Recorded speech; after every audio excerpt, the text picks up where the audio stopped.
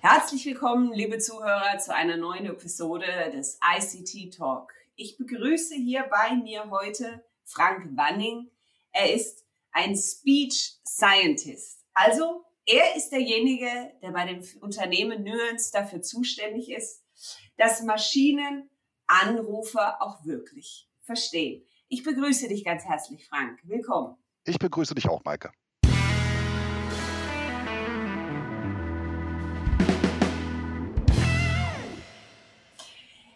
Frank, meine Eingangsfrage standardmäßig ist immer, ob du dich nicht in ein paar Worten oder ein paar Sätzen den Zuhörern vorstellen kannst. Ja, gerne. Mein Name ist Frank Wanning und ich habe zunächst einen beruflich etwas wilden Werdegang gehabt und bin dann schließlich bei der Firma Nuance gelandet, bei der ich mittlerweile schon seit 20 Jahren arbeite. Seit über 20 Jahren. Und dort arbeite ich eben im Bereich Speech Science. Was mir dabei sehr geholfen hat, ist eine linguistische Ausbildung, die ich an der Universität genossen habe und habe jetzt mittlerweile sehr viele verschiedene Techniken erlebt und darüber wollte ich heute ein paar Worte berichten. Da freue ich dich. Du bist also genau der Mann, der einerseits von der linguistischen Sprachwissenschaftlichen-Seite herkommt und von der technischen Seite, der uns jetzt eigentlich ein bisschen durch die Geschichte von Spracherkenntnis, Sprachverständnis der Maschinen führen kann. Wo siehst du deiner Meinung nach eigentlich den Anfang begründet? Der Anfang von Spracherkennung. Ja. Ja. Nun, es geht ja darum, Maschinen steuern zu können. Maschinen steuert man ja seit der industriellen Revolution über Schalter und Regler. Und immer wenn man eine Maschine fernbedienen wollte, war das in vergangenen Zeiten sehr, sehr aufwendig. Man musste also über Funk verschiedene Mechanismen einbauen. Diese Funkleitungen mussten gesichert werden und. Und bis man dann plötzlich da auf die Idee kam, das inzwischen weit verbreitete Telefonnetz mit der Tonwahl zu nutzen. Dort konnte man ja über die Tasten auf dem Telefon bestimmte Töne erzeugen, die an einem anderen Ort irgendwelche Kommandos auslösen und Maschinen steuern. Das Ganze war obendrein sehr sicher und sehr zuverlässig und das fand schon in den ganz frühen Anfängen Mitte der 80er Jahre statt. Und da sehe ich dann die Anfänge in dieser Form einer Maschinensteuerung über das Telefon. Dann können wir also wirklich schon noch auf eine recht lange Geschichte zurückschauen. Du hattest gerade gesagt, du hast schon die verschiedensten Technologien gesehen. Kannst du uns dazu ein bisschen noch was erzählen? Also Telefon, ich glaube, das kann sich ein jeder noch vorstellen. Was kam dann? Ja, also der Technologiewandel war sehr umfassend. Wir haben mittlerweile, ich würde sagen, 6 verschiedene Revolutionen erlebt auf dem Gebiet, was bei weitem nicht die öffentliche Aufmerksamkeit gefunden hat, die jetzt etwa der Übergang von der Verbrennertechnologie beim Auto hin zur E-Technologie findet. Da schauen alle Leute drauf, aber dieser Technik eher nicht so.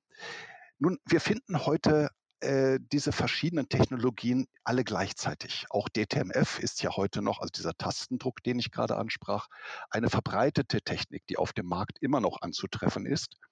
Aber abgelöst wurde diese Technik dann durch das bereits sehr viel bequemere Steuern der Maschine mit Sprache. Und zwar zunächst mit Einzelworten. Das fand so Mitte der 90er Jahre Eingang in die Industrie. Und das ist insofern natürlich schon viel bequemer, als man die Hände frei hat. Man kann eine Steuerung der Maschine vornehmen und kann seine Hände gleichzeitig irgendwo anders haben. Man muss sie nicht mehr auf dem Telefon haben gegenüber DTMF. Aber die Anzahl der Kommandos, die zur Verfügung standen, war damals noch sehr begrenzt. So war verbreitet eine Ja-Nein-Erkennung und man konnte einzelne Ziffern eingeben von 1 bis 5. Das heißt, man musste eine Menüauswahl bedienen. Und da musste man sich natürlich sehr viel anhören, denn es musste erst vorgestellt werden, wenn Sie A wollen, drücken Sie bitte die 1 und so weiter und so weiter. Oder sagen Sie bitte die 1 dann eben mit dieser Einzelworterkennung. Und dementsprechend ging es dann sehr schnell weiter in andere technologische Bereiche hinein, die wir heute rückblickend mit dem Begriff des Word-Spottings beschreiben. Das Wordspotting funktioniert so wie eine Art Raubkatze. Die hört einem Sprecher am Telefon nämlich permanent zu, reagiert aber nur auf bestimmte Schlüsselworte, die dann ein bestimmtes Kommando auslösen. Das hat den Vorteil, dass man schon relativ frei sprechen konnte, aber die Schlüsselworte wurden dann auch gerne mal mit anderen verwechselt. Das haben wir ja heute noch. Denken wir an Alexa und das wird dann schwierig, wenn man einen Alexander in der Familie hat, ne? Das ist, dann kann es da schon mal schnell zu Verwechslungen kommen. Außerdem versteht so ein Wordspotter natürlich nicht den Unterschied zwischen einer positiven Aussage und einer Verneinung. Und dass es ein Unterschied ist, wenn ich sage, ich möchte gern einen neuen Tarif oder ob ich sage, ich möchte keinen neuen Tarif. Ne? Bei einem Wordspotter würde das System nur auf Tarif reagieren und würde alles weitere ausblenden. Das heißt, auch hier gibt es natürlich sehr viele Begrenzungen. Das war dann sozusagen die dritte Generation, die heute kaum noch verbreitet ist, weil sie abgelöst wurde durch andere. In der vierten Generation, da kommen wir dann zu dem, und das fand ungefähr mit der Jahrtausendwende statt, da kommen wir jetzt zu einer Erkennung, die wirklich ganze Sätze erkennt und die allgemein Natural Language Understanding bezeichnet wird. Ne, da passiert nicht das wie bei einem Wordspotter, dass zwischen einer positiven Aussage und einer Verneinung nicht unterschieden wurde, sondern da kann man dann eine sehr große Anzahl von Sätzen hinterlegen, die das System versteht und adäquat reagiert. Das geschah zunächst über Regeln, die sich Speech Scientisten, so wie ich einer bin, ausgedacht haben und die dann versuchten, mit diesen Regeln ein möglichst realistisches und erwartbares Aussagenspektrum abzubilden.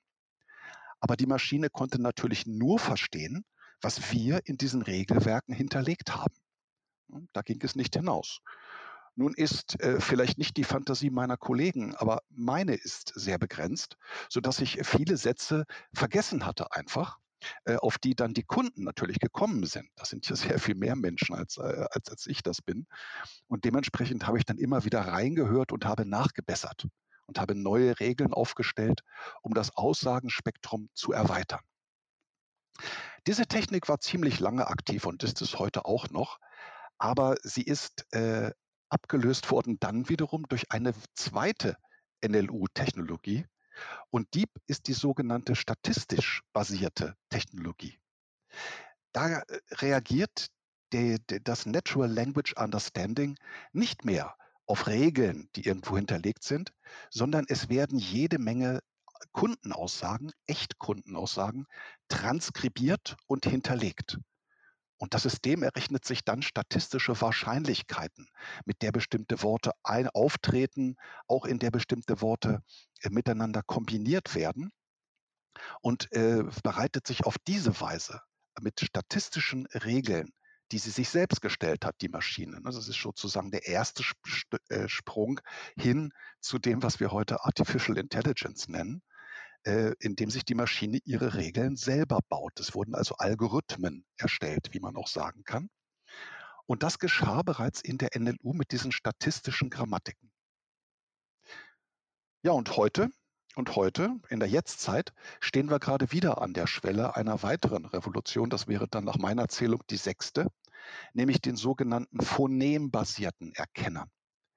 Da werden weder einzelne Worte für einen speziellen Betreiber einer Applikation trainiert oder es werden Regeln aufgestellt, sondern es gibt einen gigantischen Apparat für jede Sprache getrennt, fürs Deutsche, fürs Italienische, fürs Englische, bei der die Verknüpfung von Phonemen und deren Häufigkeit und Erwartbarkeit hinterlegt wird.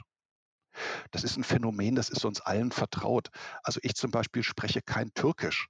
Aber wenn ich jemanden sprechen höre und es gibt sehr viele Üs in der Sprache, die eine Person spricht, dann habe ich immer schon den Verdacht, das könnte Türkisch sein als Sprache, ne? Auch wenn ich kein Wort verstehe. Und genauso gibt es auch fürs Regeln jede Menge Kombinatoriken, zum Beispiel der Laut Sch, ne, SCH. Der wird im Deutschen meistens gefolgt von einem Nasal, das heißt einem N wie Nordpol oder L wie Ludwig, wie in schlau oder schnell. Und das System rechnet bereits von Anfang an damit. Das heißt, man muss nicht mehr lange Sätze sammeln und diese transkribieren, sondern man kann einfach den heutigen phonembasierten Erkenner an eine Maschine anklemmen und die Ergebnisse, die dann dabei herauskommen, was gesagt wurde, die Vertextung automatisch, liefert schon sehr gute Ergebnisse. Das wäre der heutige Stand der Technik. Aber wenn du mich durch diese verschiedenen Technologien führst, höre ich eines raus. Also man muss tatsächlich als Mensch der Maschine diese Regeln oder diese Algorithmen und das, was er erkennen soll, alles auch vorgeben. Liege ich da richtig? Ja, in den ersten 5 Generationen war das notwendig. Man Ja. musste der Maschine sagen, worauf sie besonders achten soll. Und heute lernt die Maschine dann diese verschiedenen Phoneme und deren statistische Wahrscheinlichkeit, wie häufig sie vorkommen, welche Buchstaben oder Phoneme danach folgen, berechnet die Maschine dann selber. Ja, das ist richtig, sofern es den reinen Erkennungsprozess betrifft. Nun ist es aber so, dass wir neben der lautlichen Ebene, mit der wir uns ja jetzt auch unterhalten, wenn wir jetzt miteinander sprechen, uns permanent interpretieren. Ich versuche herauszufinden, was meint sie mit der Frage und dementsprechend zu antworten und du versuchst umgekehrt die Fragen dann auf das auszurichten, was ich gesagt habe. Das ist für die Maschine natürlich, die ja nicht das Weltwissen hat, das wir beide haben, natürlich ein Problem. Zum Beispiel, wenn wir beide in einem Raum sitzen und du sagst zu mir, ist aber ganz schön frisch hier drin, dann verstehe ich das natürlich so als Aufforderung, mach mal bitte das Fenster zu. Ja? Und das weiß die Maschine nicht. Die Maschine kann dann zwar verstehen, es ist aber ganz schön frisch hier drin, aber was das bedeutet, das muss man ihr weiterhin mitteilen. Also die Interpretation von Aussagen, die findet weiterhin statt. Auf dieser Ebene bedarf sie weiterhin menschlicher Unterstützung. Dann sind es also heute, arbeiten die Maschinen dann tatsächlich auf 2 Ebenen. Wenn ich daran zurückdenke an dieses Word-Spotting, was du gesagt hattest, da ging es noch nicht um die Interpretation dessen, sondern da ging es ums rein Verstehen und Erkennen des Wortes. Dann sind wir jetzt heute in einem viel, viel, viel komplexeren Umfeld. Also wie kann man sich das dann vorstellen, wenn ein Unternehmen eine Spracherkennung bei sich einsetzen möchte? Also es klingt, als würde das einen Riesenaufwand im Vorfeld brauchen, indem ich natürlich einerseits erstmal das definiere, was ich erkannt haben möchte als Unternehmen und auf der anderen Seite natürlich dann auch für mein Umfeld und meine Aufgaben die nötige Interpretation drauflege. Nee, das ist richtig. Das bedeutete früher gerade mit den statistischen Erkennungen einen Riesenaufwand, denn man musste ja erst einmal die Kundenaussagen mitschneiden, dann musste man die transkribieren nach menschlichem Hörverstehen und musste der Maschine dann entsprechende Hilfestellung an die Hand geben, worauf sie besonders achten sollte, beziehungsweise man musste sie anweisen, eigene Algorithmen zu erlernen. Das war sehr aufwendig und auch sehr kostspielig. Das wird jetzt gerade weniger. Das wird jetzt gerade weniger, weil der Erkenner eben, dieser phonembasierte Erkenner, von sich aus gleich von Beginn aus sehr brauchbare Ergebnisse liefert. Auch dem kann man natürlich Hilfestellung an die Hand geben, aber der Aufwand sinkt damit deutlich mit dieser neuen Technologie. Gleichzeitig gibt es natürlich heute auch parallel dazu noch weitere Ebenen, auf der der Erkenner arbeitet. Bei all dem, worüber wir bislang gesprochen haben, stand ja immer die semantische Bedeutung im Vordergrund. Das heißt, man wollte das Interesse, das Kundeninteresse ermitteln. Was will der Kunde jetzt mit seinem Anruf erreichen? Das stand im Mittelpunkt. Dazu sind jetzt im Laufe der letzten 5 bis 10 Jahre natürlich weitere Analysemechanismen gekommen, die das Ganze wieder aufwendiger machen, aber auch das Spektrum der Möglichkeiten enorm erweitern. Ich möchte hier nur ein paar Dinge ansprechen. Dazu gehört etwa die biometrische Authentifizierung. Das heißt, dass man eine Person an der Stimme als diese Person erkennen kann. Dazu gibt es ja auch bereits einen Beitrag in dieser Serie. Und obendrein kann die Maschine, wenn der Kunde das einsetzen, also der Betreiber der Anwendung das einsetzen möchte, aber noch viel mehr Dinge tun. Er kann zum Beispiel anhand der Stimme feststellen, zu welcher Altersgruppe gehört der Anrufer oder die Anruferin. Zu welchem Geschlecht gehört der Anruferin oder die Anrufer beispielsweise? Das sind beides Aspekte, die können etwas sehr wichtig sein, wenn jemand etwa in so einem Impfzentrum jetzt ganz aktuell anruft, ne? Denn bestimmte Impfstoffe sind für bestimmte Altersgruppen vorbehalten und, manchmal, ist ein Impfstoff für Männer empfohlen, manchmal für Frauen empfohlen und so weiter. Da kann also diese Technik sehr gute Dienste leisten. Es kann ferner eingesetzt werden, eine Dialekterkennung im Deutschen. Ob jemand beispielsweise, ein Hesse ist oder ein Sachse oder jemand aus Niedersachsen Plattdeutsch spricht oder was auch immer, auch das kann festgestellt werden. Damit sind dann natürlich regionale Angebote möglich. Ich denke da jetzt an solche Dinge, dass man ob man jemanden, dessen Dialekt mit großer Wahrscheinlichkeit erkannt wurde, ob man dem jetzt, wenn es sich um eine Gemüseanwendung handelt, sagen wir mal so was, eine Tomate oder einen Paradeiser anbietet, ne? Da fühlt man sich natürlich gleich ganz Okay. anders aufgehoben in der Anwendung. Das war jetzt 'n eher lustiges Beispiel, es gibt noch viel mehr. Und es gibt sogar noch Anwendungen, die Stimmungsanalyse machen. Also, die feststellen, ob der Anrufer wütend ist oder fröhlich oder was auch immer. Es geht eigentlich dahin, dass wir tatsächlich auch versuchen, über diese Spracherkennung, über diese Technologie, das nicht nur das Anliegen des Kunden zu verstehen, sondern auch sozusagen die Parameter drumherum, wie es ihm geht, ist er gut, ist er in einer positiven Stimmung, ruft er an, um sich zu beschweren, ist er verärgert in dem Fall, damit man dann auch gezielt auf den Kunden eingehen kann. Also das heißt, diese Technologie unterstützt auch dann eigentlich diesen Prozess hingehen auf eine, sag ich mal, personalisierte Betreuung, die ein Kunde bekommen kann. Ist das richtig? Ganz genau. Bei vielen Anwendungen ist es nämlich für den Callcenter-Agenten wichtig zu wissen, ob er wirklich die Person an der Leitung hat, die sie zu sein vorgibt. Und da behilft man sich mit allen möglichen Mitteln, zum Beispiel mit Pins, dass man sich Zahlen merkt, mit Passworten und anderen Dingen.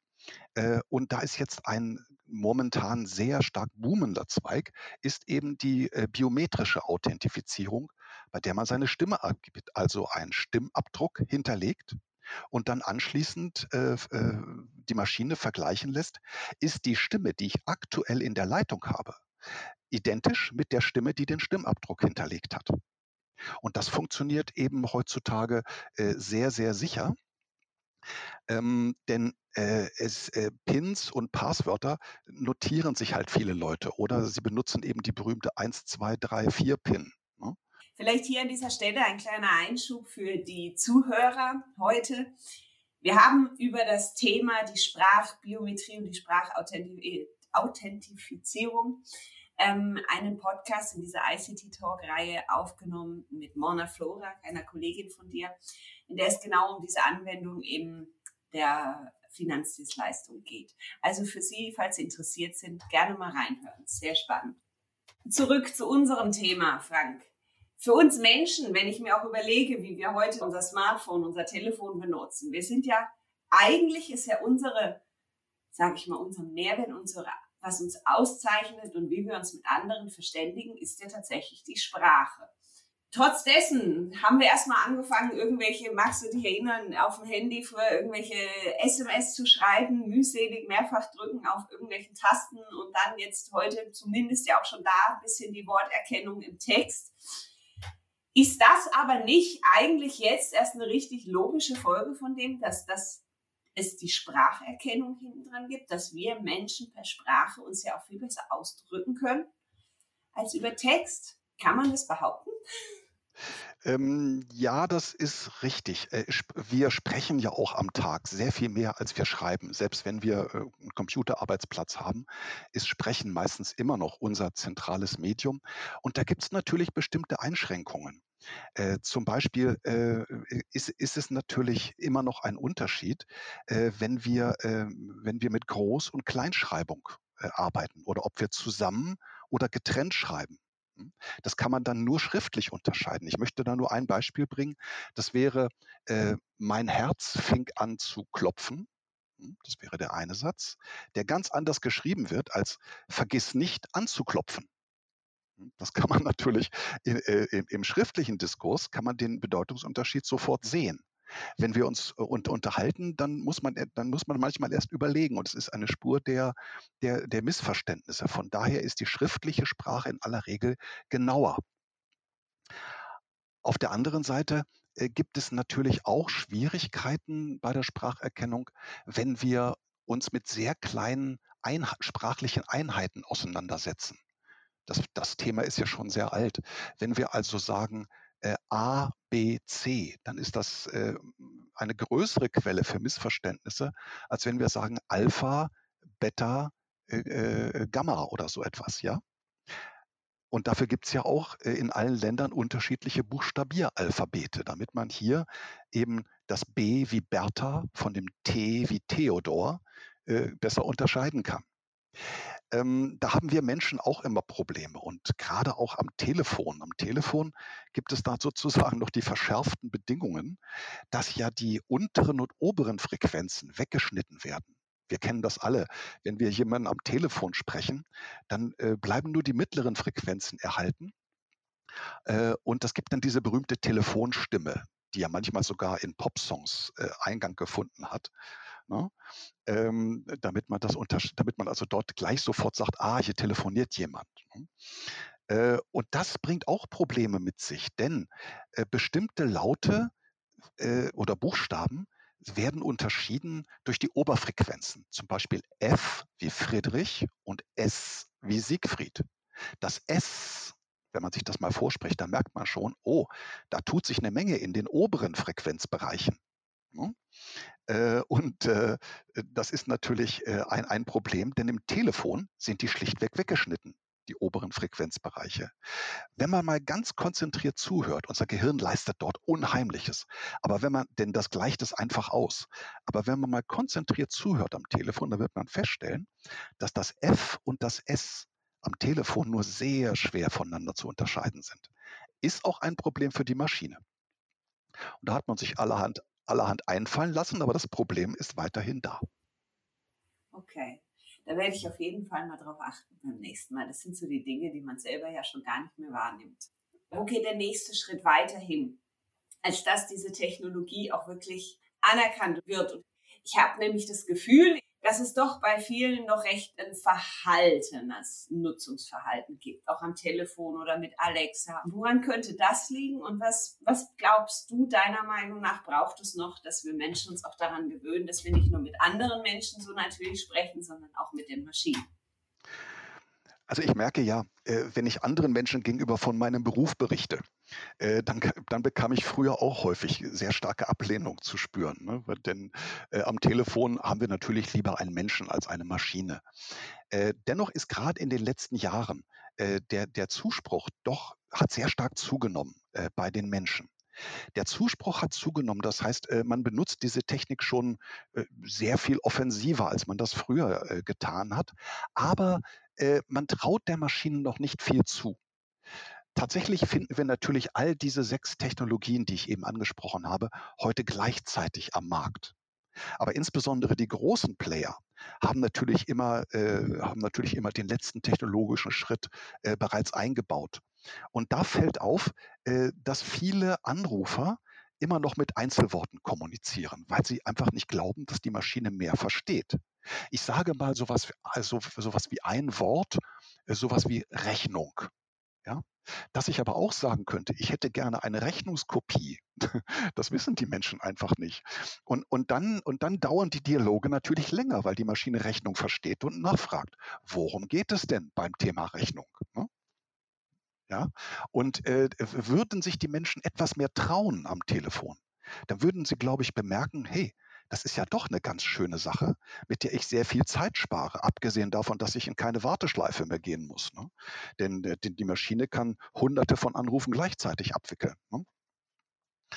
Und natürlich insbesondere, und darauf sind sie auch ausgelegt, Standardanliegen. Ne? Standardanliegen sollen von der Maschine beantwortet werden. Und das ist natürlich auch eine Sache, da freuen sich auch die Callcenter-Agenten drum. Denn wenn die jetzt zum Beispiel um beim Thema Corona gerade ganz aktuell zu bleiben, wenn die jetzt zum 80. oder 100. Mal erklären müssen, dass ein bestimmter Wirkstoff erst ab 60 Jahren empfohlen wird, ne, am Telefon, dann ist das eine Aufgabe, die die Maschine natürlich ganz gleichmütig und ohne Frustrationserscheinungen und immer gleichmäßiger Freundlichkeit auch erledigen könnte. Ne? Und da liegt dann eben auch der Sinn. Das heißt, ich glaube, dass der Zuspruch zur Sprachtechnologie weiterhin ansteigt und wenn die Menschen sich etwas mehr trauen und einfach mal in ganzen Sätzen kommunizieren. Ein Großteil macht das natürlich schon, aber wir haben halt auch noch viele Einzelworttäter. Dann würde man vielleicht doch sagen, ja, das lohnt sich, das sollte man weiter verfolgen. Mhm, mhm. Da bin ich bei dir. Also ich hoffe auch, dass die Technologie noch in unterschiedlichen Branchen Anwendungen natürlich Einzug findet, weil ich ein Freund davon bin, lieber über Sprache zu kommunizieren und Dinge nachzufragen.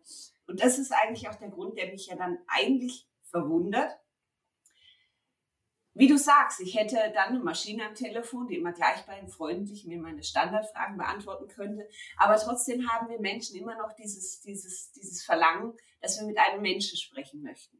Aber mit unserem Fernseher können wir wunderbar daheim sprechen.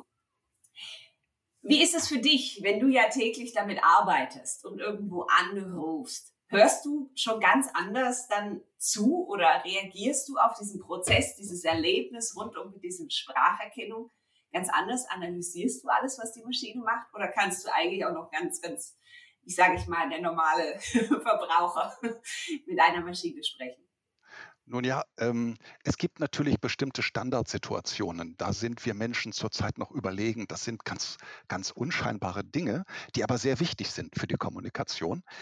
Zum Beispiel, nehmen wir mal an, jemand sagt, ich möchte gerne Produkt A kaufen. Ja? Dann sage ich das in einem bestimmten Tonfall und die Maschine versteht das, alles läuft gut und die Maschine fragt zurück, Sie möchten also Produkt A kaufen, ist das richtig? Diese Rückfrage, die ist wichtig, ne? Um den Geschäftsprozess abzuschließen. Und wenn der Kunde dann nochmal sagt, Produkt A, dann ist das keine befriedigende Antwort, weil die Maschinen auch heute noch nicht, man arbeitet daran, auch heute nicht unterscheiden können, wie wurde denn das gesagt? Die Prosodie, mit welchem Tonfall wurde das gesagt? Ist nämlich ein Unterschied, ob ich sage Produkt A oder ob ich sage Produkt A.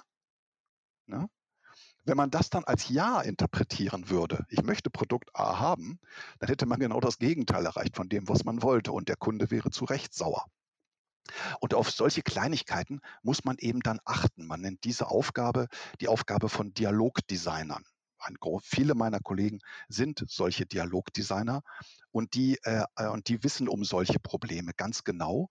Wir müssen mal sehen, ob wir solch eine prosodische Erkennung in Zukunft hinkriegen. Vielleicht in der 7. Generation von Erkennern, dass wir dann nicht sagen müssen, nochmal, bitte antworten Sie mit Ja oder Nein. Ne? Denn wenn wir die Prosodie im Griff hätten, dann wäre das für uns kein Problem mehr. Aber auf die Weise haben natürlich auch Leute wie ich noch was zu tun. Ne? Denn es gibt immer noch offene Probleme in dem Bereich und wir arbeiten dran.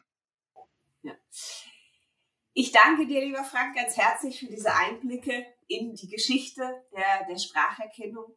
Und ich freue mich auf jeden Fall darauf zu sehen und zu erleben zu dürfen, wie es weitergeht und ob wir dann tatsächlich irgendwann nochmal ganz, ganz natürlich mit den Maschinen sprechen können.